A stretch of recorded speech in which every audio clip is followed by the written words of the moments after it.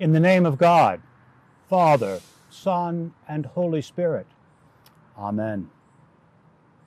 Blessings, blessings, blessings, blessings to you and to you. Assalamu alaikum, Baruch atah Adonai Eloheinu. God blesses each of you. God bless America. God blesses all of America on this 4th of July weekend. Oh my, yes. This is where I usually am on the 4th of July in Atlanta.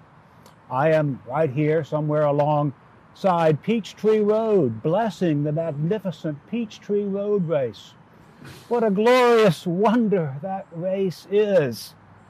Of course, it's a true race for only some of the participants, the elite runners, and those racing for a t-shirt, and those racing against themselves, their previous times and records.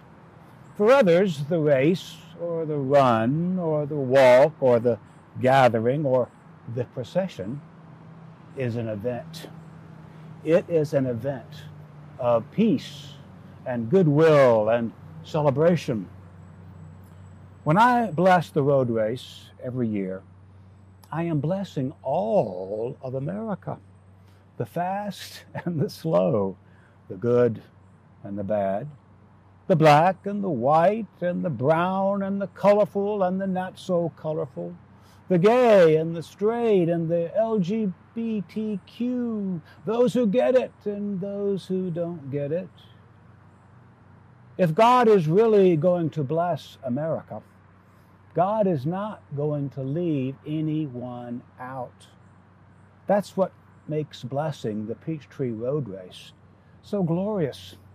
God is blessing everyone. Atlanta is not having the Peachtree Road Race on the 4th of July this year. We all know why. But it will return. God bless its return. Even without the fun and wonderful road race, I still stand here. I still want to bless America, all of America, on this Independence Day weekend in the year 2020. We desperately need it. And I still have something to say about Independence Day in the United States of America in this time. Today, in the Christian Church, we rightly give thanks for this country's liberty and freedom. I salute Independence Day in this land. We call the 4th of July Independence Day. But I don't want to speak today about independence. Instead, I want to speak about dependence. I want to talk about how much we need each other, how dependent we are on each other. I want to observe Dependence Day. Over 200 years after our War of Independence from Great Britain, I propose that it is not independence that holds this country together, but rather dependence. In fact, it may be that our various efforts of independence are what threaten to pull our country apart. In particular, I give thanks today for two realities upon which we are rightly dependent, not independent. First, we are rightly dependent upon God. The character of this country has always included various sorts of religious faith. It was G.K. Chesterton who said, "America is a nation with the soul of a church." Our friend John Meacham, the former managing editor of Newsweek magazine and a faithful Episcopalian, some years ago wrote a careful and hopeful book describing our country's religion It was titled American Gospel, God, the Founding Fathers, and the Making of a Nation. Read it on this 4th of July weekend. He mentions faith in a very Anglican way. Toward the end of his book, John Meacham writes one short sentence, which is worth memorizing. It's this: democracy is easy, republicanism is hard. What he means is that electing people and deciding legislative issues simply by majority vote is rather easy. But electing people and deciding legislative issues according to a constitution is quite difficult. Our country is not just a democracy. We are a constitutional republic. We are dependent, if you will, upon each other and upon a constitution. I am thankful for these two dependencies of our country. First, a healthy United States realizes our dependence upon God. That dependence should always lead to humility, not arrogance. It should always lead to charity and care, not haughtiness and provincial isolation. It should always lead to peace and not violence. Likewise, secondly, a healthy United States realizes our dependence upon the Constitution, a Constitution whose First Amendment provides the guiding religious genius of this land. Congress shall make no law respecting an establishment of religion or prohibiting the free exercise thereof. The separation of church and state has come to mean much more than that, but the principle is worth remembering and giving thanks for year after year. When European settlers gathered in this world 3 centuries ago, their firm religious sentiments were also solidly embedded in their political structures. It was unthinkable that a state or a country could exist without some accompanying established religion. And so to this land, these folks brought their religious faith.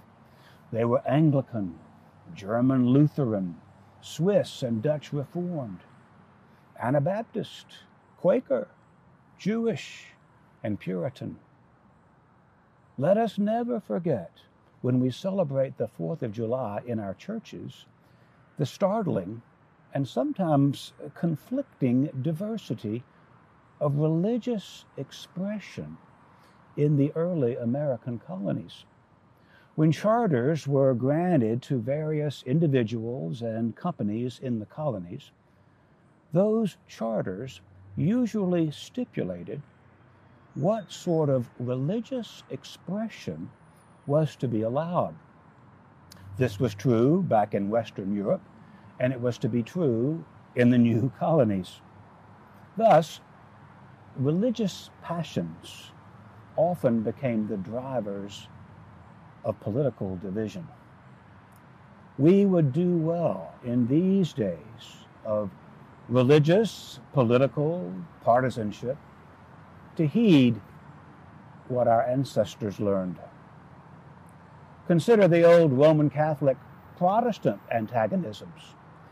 Think of the Anglicans in Virginia and South Carolina who made church-going compulsory and who used state tax money for the upkeep of Anglican churches.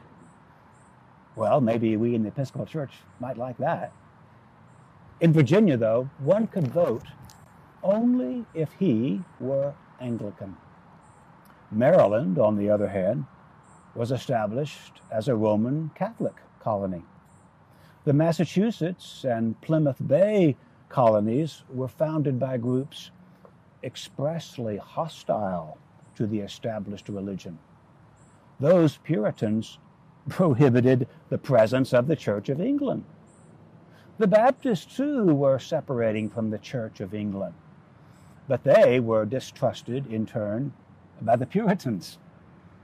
Roger Williams, who was banished from both Plymouth and Salem, Roger Williams ended up in Rhode Island with all sorts of other free thinkers, some so free and strange that it was said, if a man had lost his religion, he would be sure to find it in some Rhode Island village. Meanwhile, Presbyterians were immigrating from Scotland and Ireland. New York was strictly a Dutch Reformed colony. They resented the Quakers, who therefore went to southern New Jersey and, of course, to Pennsylvania. George Washington could tolerate the Roman Catholics, but not the Quakers, because they professed pacifism, and Washington feared that they were Tories. Sadly, the new country's entire economy benefited from the slave trade. The slave trade was not just a Southern thing. Northern industrialists were making their living from that trade too. That slave trade, too, was often justified in the name of religion. It is one of the great miracles of religion that African Americans actually found a source of salvation within the white man's religion. They took the slavery story of the Exodus, the flight to freedom and into the promised land, and they made it theirs. Such is the way of God. God will not let salvation be confined to only a powerful few. The United States, then, has had our share of divisive and oppressive history, often justified by religion. But something new happened in this country, something for which I give gracious thanks this week. The founders of our country figured out a way to separate church and state in a way that gives enormous freedom to each. Martin Marty, the great church historian, calls the principle of the separation of church and state as large a revolution as was the War of Independence. Today, we have a long way to go. Today, the plurality of various religions and the plurality of so much earnest opinion presents us with another challenge. But the genius of American separation of church and state gives us a noble platform from which to meet that challenge. We can do it. If our early American religious communities found a way to live above their differences, perhaps we can teach the world to live peaceably above those differences too. It is no longer just the Protestants and the Roman Catholics who must learn to trust one another, but now it is the Christians and the Jews and the Muslims and the Hindus too, and the atheists and the agnostics. And more acutely, it is the Republicans and the Democrats, the conservatives and the progressives, the capitalists and the laborers, and the police and the protesters. Remember last week's sermon by Brother Fee Smith about how affinities can get in the way of beloved community? Many of us treat our affinity passions as if they were our religious passions. No. Still, Our country is based on a principle, a genius that is different from either affinity or religion. In the United States today, even in these recent months of frustration and fear and protest, we enjoy a tremendous gift, the principle of the separation of church and state. By the time of the Declaration of Independence, which we remember this weekend, Americans knew firsthand what religious intoleration was like. They knew what happened when a party or state or country tried to impose its own particular brand of Christianity or its own particular brand of passion on its people. Such behavior did not lead to liberty, freedom, and independence. It led to dissension, oppression, and even death. Part of the great American experiment, then, promulgated in the United States Constitution, was the disestablishment of religion. No one religion, nor one group's form of religion, nor one group's form of passion, whatever it is, would be the standard of government in this land. We are dependent upon that constitutional principle. This decision was a beautiful one because it allowed the brilliant diversity of American religion and American passion to flourish. The process was influenced, I might add, by some specifically non-religious principles. Principles of liberty and freedom which emerged from Enlightenment thinkers such as John Locke and even Thomas Jefferson. Jefferson and others hearkened back to the classics of Greece and Rome for guidance. That's why our dollar bill, even though it says, "In God we trust," also includes the Great Seal of the United States with these two sayings, Novo Ordo Seclorum, a new order of the ages, and Annuit Ceptus, he has favored our undertakings. Both those sayings come from the Roman poet Virgil, who lived way before the time of Christ. As a Christian in these United States of America, I give thanks today for the separation of church and state, the separation of passion and government, a separation which allows both religion and state to be truly free. And I give thanks that we are indeed under God, whether folks acknowledge it or not. I don't mind that the phrase under God was added to the Pledge of Allegiance only in the past 70 years, in 1954. As Christians, of course, our primary allegiance is always to God. And as Americans, our allegiance is to the Constitution. I give thanks for both on this day. We depend upon love of God and love of neighbor. We all really and truly need each other. We are dependent on each other. Blessings to you, America. God bless America. We have liberation and oppression, both in our history. We have brilliance in our history, and we have stupidity. We are holy, and we are sinful. But God wants to bless us. Blessings to you, America. God bless you. Amen.